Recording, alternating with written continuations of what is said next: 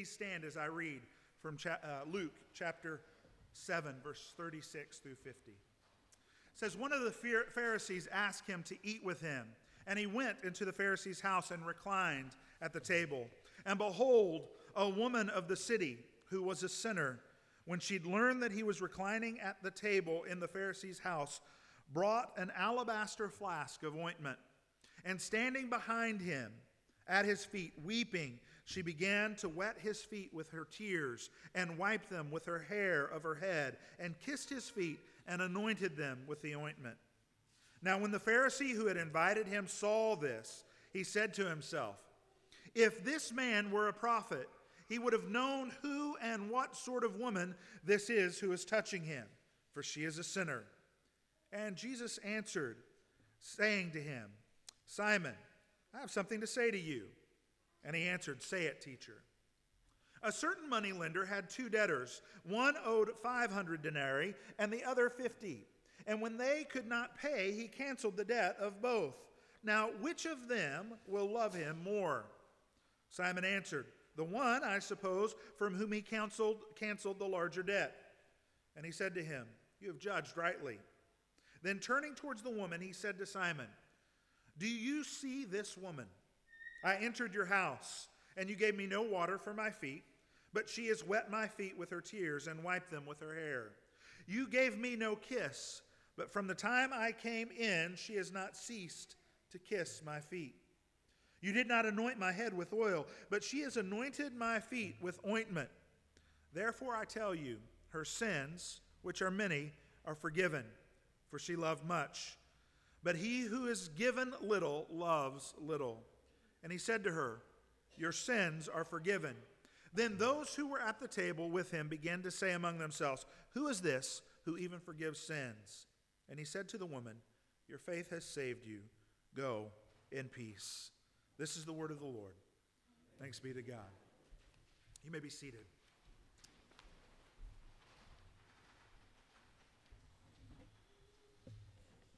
Father, we thank you for Silas. We thank you that you have called him by name, that he is your son, and that he rests completely and securely in Jesus Christ.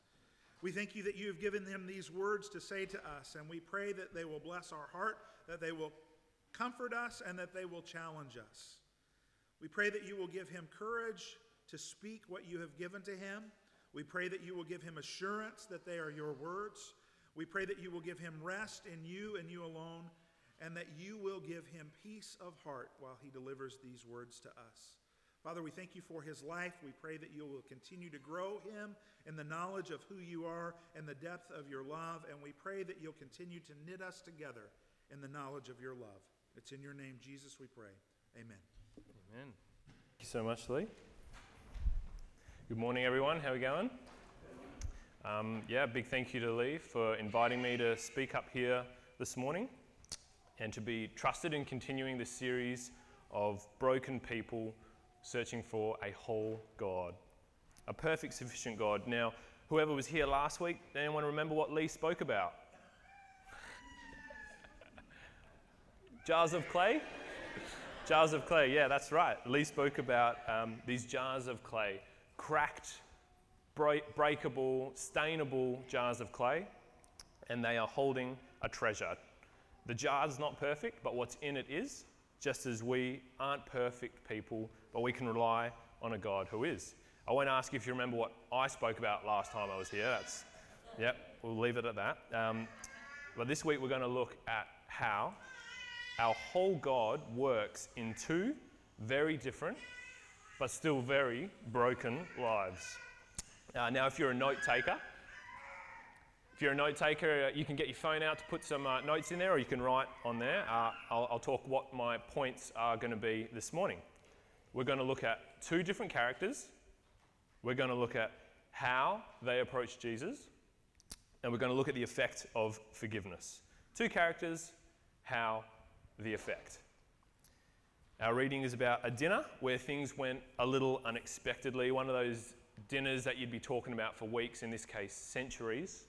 Have you been to a dinner where something went a little unexpected? Maybe a guest arrived that you just really, really didn't want to talk to. Or Perhaps there was a little bit more consumption of alcohol than you were comfortable with, and the party went a little differently than expected. For me, it's always about the food, right? I'm a notoriously fussy eater. So every time I go out to someone's house, I'm always a little bit nervous with what they might be presenting me. I'll often eat before I go to someone's house, just so I'm a little bit full in case they pull out a beautiful vegetarian lasagna.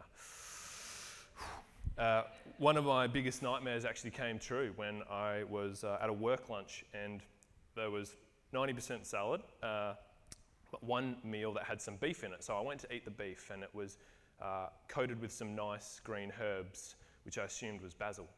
And as I bit into it, a horrible sensation erupted in my mouth and deep into my brain. You know what I bit? Coriander. Coriander, the most heinous herb on the planet. I mean, I still fear coriander. I can generally sense when I'm in the same room as coriander. I'm always having to check what the garnish is on top of a meal. Is it basil or is it coriander? Ruled me out of a few Thai restaurants. This dinner here that we're looking at does go a bit unexpectedly for a few other reasons. So let's just imagine for a moment where we're at this dinner. You're sitting in the presence of some pretty big names. You've got this Pharisee, Simon the Pharisee. He's a pretty prestigious guy, a teacher of the law. And he's actually joined by an even bigger name, Jesus of Nazareth. And halfway through this dinner, about between the entrees and the mains, we have a gatecrasher. The party is interrupted by a sinful woman. Now, judging by her long hair and the jar of alabaster she carries, we assume, or are led to believe, that she's a sinful woman because she is a prostitute. The atmosphere in here has changed pretty quickly, all right? The woman comes straight up to Jesus, bawling her eyes out, enough tears to wet his feet, then dry them with her hair, kiss his feet, and pour this jar of perfume over his feet. Just imagine for a moment, the conversations at this party are high top, intellectual conversations on life, on the law, and here we're interrupted by this prostitute weeping. I'd almost consider eating a bit of coriander rather than this happening at my next birthday party, which you're all invited to. While the dinner is starting to go cold, Jesus takes this very awkward situation and he chooses now to make it into a life lesson, a masterclass even greater than Dustin Martin's masterclass we saw yesterday in the AFL Grand Final. Jesus is going to show us just how amazing this unexpected and uncomfortable moment is, and how a woman in desperate need for forgiveness responds to him. So, these two characters, Simon the Pharisee. Now, just to clarify, this isn't Simon, one of the disciples. This is Simon the Pharisee. It's a bit confusing because at the start, we're only introduced to the Pharisee, then later, the name Simon is added, but it's the same guy, Simon the Pharisee, not the disciple. Are you with me? Cool. All right. Another thing I think it's important to remind ourselves of is at this point in the story, the Gospel of Luke, Jesus' identity is under some scrutiny. So we've got his disciples, they love him, they believe him, they follow him, but even they are surprised at the idea that he would have to die on a cross. Then you've got people like the Pharisees, like Simon the Pharisee. They acknowledge Jesus has got some pretty serious knowledge of the Old Testament. They acknowledge he knows his scriptures. Simon responds to him in the passage as, "Say it, teacher." They even believe that this guy might be a prophet, but they're indignant of some of the things Jesus is saying to people and some of the things he's saying about himself. So, Simon hosts this dinner, invites Jesus with a bit of an agenda. He's looking for an intellectual discussion, He's looking for conversations on the law, maybe impart some of his knowledge, maybe get a little bit of knowledge. His concerns are with his position as a leader of the law, as a Pharisee. And we kind of get this feeling when you read how he responds to the actions of this woman. If this man were a prophet, he would have known who and what sort of woman this is who is touching him, for she is a sinner. He doesn't have a heart for this woman. He doesn't have a heart for the lost. He has his rules, and someone so deep in their sin, they shouldn't be coming anywhere near this place. Now, it's always nice when your first impression of a parable is actually the correct one. So this is a nice, simple parable, lucky for us this morning, lucky for Simon. All right, we've got a moneylender, and we've got two debtors. One with a small debt, one with a big debt. Both unable to pay. Guess what? Both debts cancelled. Who's going to be more grateful? Who's going to love that moneylender more? Imagine tomorrow Commonwealth Bank puts out a statement. Come to your local branch between 12 and 1 o'clock. We're cancelling all your mortgages. Great news, scrapping them, debt-free. Who is going to be first in line there? You can put your hand down, it's just a rhetorical question. Is it the guy with the small mortgage that's nearly got it all paid off? Or is it the guy that borrowed that bit extra to fund that jet ski, the boat, the Toyota Prado, the beautiful big house around the corner on High Street? Still got a few $1 million in the debt. The parable is very clear, and Simon hits the nail on the head with his answer. It's the one with the bigger debt. He understands this concept. He gets the parable. But can you see the struggle in his mind as he processes this idea, in front of people looking at him? The idea of this simple parable, yet in front of him, he's wrestling how that relates to the sinful woman at the feet of Jesus. Sure, this makes sense in the context of money, but sin, we're talking about sin here. Shouldn't she, with the biggest sin, the biggest list in the room, shouldn't she be the furthest one away from Jesus? How can someone with such a life of hers come crying, pouring out perfume, and not be kicked out of this prestigious dinner that's being held? If Simon and the sinful woman are the debtors, God is the moneylender. So the claim that Jesus could forgive this woman is suggesting that he too is God. Whoa. And you can see why they were shocked. Jesus is acting as if he himself is God. This is the start of Jesus revealing who he is to the people, to the community, that he's more than just a teacher, that he's more than just a prophet. Okay, let's talk about the other character now, the sinful woman. Now, just to clarify things, you might feel like you heard this story before, but there's a chance you're thinking of another story with alabaster perfume. So later in the Gospels, and in a few of the Gospels, we have Mary from Mary and Martha pouring some perfume from an alabaster jar on Jesus' head, all right?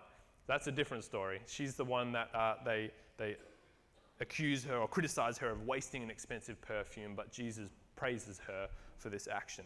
So that's Mary. This is an unnamed sinful woman we're led to believe as a prostitute, perfume on the feet.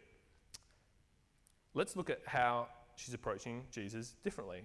First, I'll just share a bit of a story. I was driving to work the other day, and I had a late start, a later shift. So when that happens, the car park is going to be full. So I went into the multi-story car park where there's lots and lots of levels and lots of bays.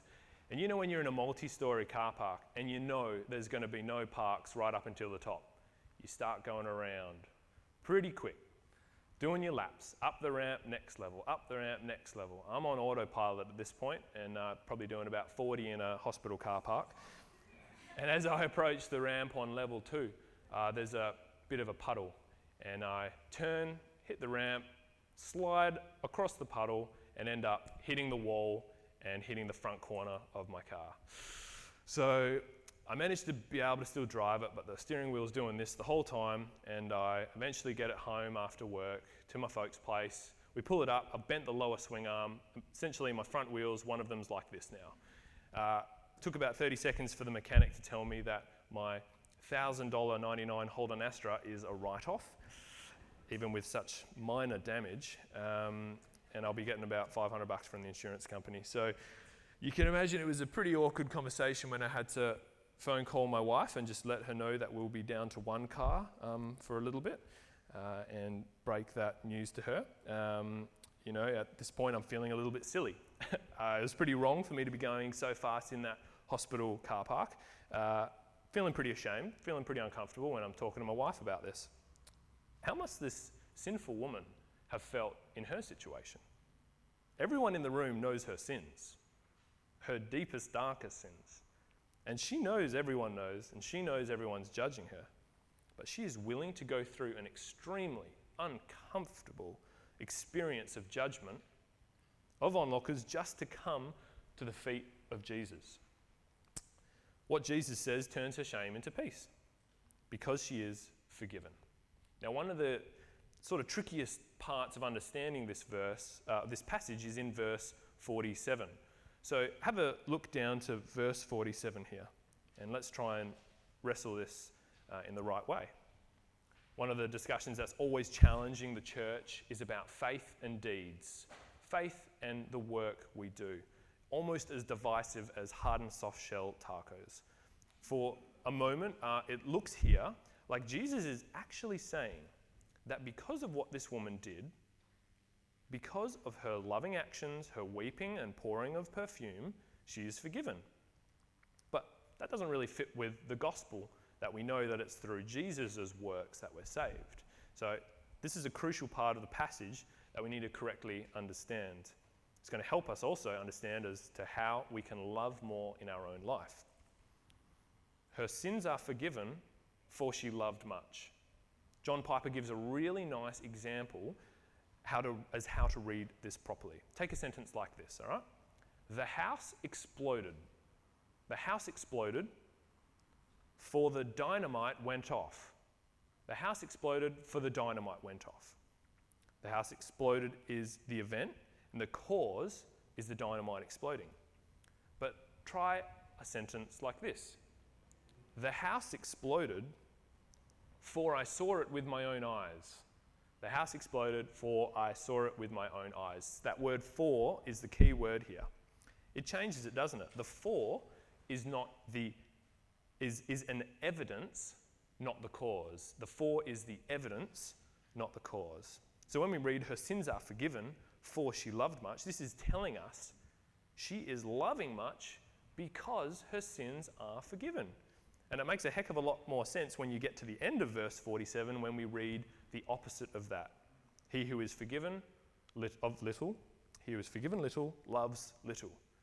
We can only guess what's been happening in this woman's life in the last few days and weeks that has allowed her to come to this decision, to enter this dinner, and to come straight to Jesus' feet. We know that God must have been drawing her to him, drawing her to his forgiveness. Forgiveness that Jesus came to bring to the whole world. Forgiveness that is waiting there for us to accept. And the effect of this sinful woman is profound. These might not just be tears of sorrow, these might be tears of joy. So let's look at the how side of things. We're getting to know these two characters, and we're starting to understand the two different ways these two characters are approaching Jesus. We've got one with his own agenda, looking to prove his knowledge, improve his profile. He's fixated on the law. He's not concerned about love. And then we've got one with no conditions. She comes humbly, vulnerably, exposed, seeking to worship and experience her Saviour. So how are we to come to Jesus? Are we meant to have a big list of sins? Are we meant to bring them all, as big a list as we can, to Jesus for maximum forgiveness experience? I think in Romans, Paul responds quite well to that question with, what shall we say then? Shall we go on sinning so that grace may increase? By no means. We are those who have died to sin. How can we live in it any longer? So the idea here is not to add more to your sin debt, or that the bigger the list of sins you have, the better way it is to come to God. No, not sinning. Not sinning is God's desire. The idea here is that wherever you're at, you need to realize just how much you have been forgiven. In Romans 3:10, Paul, he's stating that both Jews and Greeks, so that's everyone, are under sin. He references Psalms with this. None is righteous, no, not one. No one seeks for God. All have turned aside. Together they have become worthless. No one does good, not even one. Big or small our debt to God, we're still separated from his perfection. And you know, the more we think about this passage, the more I'm always wondering if Simon the Pharisee really had such a small debt. I mean, who out there really has so little to be forgiven? I kind of think to myself that I hope that after Simon's dinner, he learned the lesson, the parable that Jesus had for him. I hope he learned that and didn't harden his heart like other Pharisees. So how are we going to come to God? Now, this might seem a little counterintuitive to suggest to think back on past sins, to remind yourself of what you've been forgiven of. You know, we think we've got new life, we're dead to our old selves, you've got to put the past behind you. My brother, he was a very annoying child. Always crying during tennis matches. He broke windows in our backyard with lemons. He'd have tantrums on the PlayStation, textbook middle child. And he tells us that he just doesn't recall anything before the age of 16. He's just in complete denial of the whole thing. But fortunately for him, he has two really nice siblings who can remind him of that. He's not here this morning. He's in Melbourne dressed up as a Richmond fan. On the bandwagon, so to speak. I want to suggest that actually reflecting on our faults, our past, can actually be helpful when we think of how to come to Jesus, to recognize those faults in our past. Now, take a look at this. This is from St. Augustine as he writes in his Confessions. I'll read it twice because it's pretty wild. I intend to remind myself of my past foulnesses and carnal corruptions, not because I love them, but so that I may love you, my God. Whoa, that's pretty strange concept. He intends to remind himself of his past foulnesses, carnal corruptions, not because he loves them, but so that he may love God. He's suggesting there is some great value in actually reflecting on what he has done in his life to remind himself of just what he has been forgiven of. It's a pretty countercultural way of thinking in Australia. No one's really wanting to admit that they are wrong. We're in a world where everyone's trying to justify any disorder they have or their behaviour or their thinking. They're either born that way, or is it even so wrong to be like so? Tolerance is starting to get twisted into enabling. This week on the news, a key Channel 9 reporter was actually convicted of involvement with child pornography and explicit conversations on that topic online. When facing the media, his lawyer justified him in that he had only talked about it online, only fantasized and only shared a few photos. He'd never actioned any of his attractions. There was no statement here of regret. There was no statement here of shame, wrongdoing, or apology. There was only justification of what extra he didn't do. No one wants to come to the table pleading guilty. No one wants to confess, and it makes sense. It's pretty uncomfortable.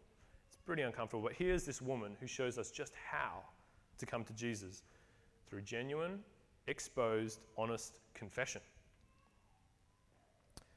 Now, we'll talk about the effect of this. The effect of forgiveness is love, a peace that surpasses all understanding. Look at the love this woman's pouring out for Jesus. Compare it to Simon's approach. Read in verse 44 with me. Do you see this woman? I entered your house. You gave me no water for my feet, but she has wet my feet with her tears and wiped them with her hair. You gave me no kiss, but from the time I came in, she has not ceased to kiss my feet. You did not anoint my head with oil, but she has anointed my feet with ointment. Can you see how this is actually connected to the most important commandment in the Bible? It's in Deuteronomy, it's in 3 of the Gospels. You shall love the Lord your God with all your heart, with all your soul, with all your strength, and with all your mind, and your neighbour as yourself. Do you ever find yourself struggling to muster up the energy or effort to show some compassion, maybe show some kindness, maybe show some friendship to people around you? Do you ever struggle to actually just sit in silence in the presence of God for more than 5 minutes? Maybe you're going around things the wrong way. Maybe to give love, you first need to receive love. In 1 John 4:19, we read that we love because he first loved us. And as uncomfortable as the process would have been for this woman, it's now the fuel for the fire in her heart to love her God and to go out and love her neighbours. If I ask you to think about the most shameful thoughts or actions in your lifetime, you might find yourself feeling pretty uncomfortable. If I asked you to share it with us up on stage here next week, Lee might find himself in an empty congregation. But let's look at this sinful woman and think about what St. Augustine said. I mean, I feel embarrassed enough to tell this story of my careless driving in a hospital car park, let alone my deepest sins, my shameful thoughts, my struggle with lust in a world that's saturated with sexuality, my greed as I watch those suffer around the world and can still be focused on my own bank account, my pride for recognition at work for anything I might do that I think is pretty good. I cringe. I really cringe as I think about all my own faults. But that's exactly what's actually helped me realize God's love for me. Do you remember your debt? Because if you remember your debt, you might appreciate the cost. So what's God forgiven you that actually changed your life? Has God forgiven you of something you did? Has he forgiven you of a way you used to think? Do you remember that joy? Do you remember that knowledge of knowing something that nothing can separate you from his love? That his death could cost more than all your sins could cost. Have you actually brought everything to him? Perhaps you never quite made it past the uncomfortable stage of just reflecting on your past and reflecting on those faults. Perhaps you're quite aware of your sins, your thoughts and your actions, but you just prefer not to think about it or, pretend they don't exist. Maybe you just didn't know that there was any hope for it. Maybe you've never quite heard those words, your sins are forgiven, go in peace. Or you have an opportunity here. Jesus meets us where we're at. Jesus drew Simon the Pharisee to him. He had a parable just for Simon, an unrehearsable demonstration of the effect of forgiveness on a sinner, as he also drew the sinner to himself. When you're actually aware of what you've been forgiven of, you are filled with love. And all of a sudden it doesn't seem so abstract to be able to love the creator of the universe, or so impossible to be loving even your worst enemy. Our hearts change and we no longer desire to sin. I'll just conclude with a bonus point here. We'll talk, it's kind of part of the effect, so you can have a second dot point. We'll talk about the effect on the church. I want to highlight how this experience is actually uniting. As you might feel a bit uncomfortable about, things that you might have just been reflecting on deep down in your heart and your mind, remember, it is a good thing to be convicted of the sin in our heart. That is the Holy Spirit at work in us. But it's the devil's best trick to make you think that you're alone in it, because you're not. This is where the church can stand united in our changing society and our fallen world. See, we see division everywhere. Think about in Myanmar at the moment, formerly known as Burma, we see Muslims killing Muslims. We have division in our community as we dispute and discuss the law of marriage, a pillar of our society. There's division within our workplaces, there's division within our family. This is where the church can actually be united. We've all got a common ground to stand on with this. It's not our great works, it's Christ's great work alone. The sinful woman, she's relatable on an individual level, but she is also an image of the church. We too recognize that Jesus, he is the Messiah, just like the woman recognized. And we, like her, we realize that we are broken people and we are in desperate need for a whole God. And we're all going to share this experience together, and we all make up his church as we do this. And how good is our God? How good is our God in the story that we're in, that he is here to forgive our sins, that forgiveness is waiting for us as we come to him in humility. I'll close with a prayer, and then we'll invite the worship team back up and we'll continue worshipping our God. So pray with me now. Dear Lord, thank you for this morning. Thank you for this congregation, this church, and what's happening in Fremantle. And I pray this can be a place that is a light to these people. Lord, I pray that we'll persevere through the uncomfortable reflections of our past and our present sins, that we will weep with joy in knowing that nothing we've done is too big to separate us from you, that we are forgiven.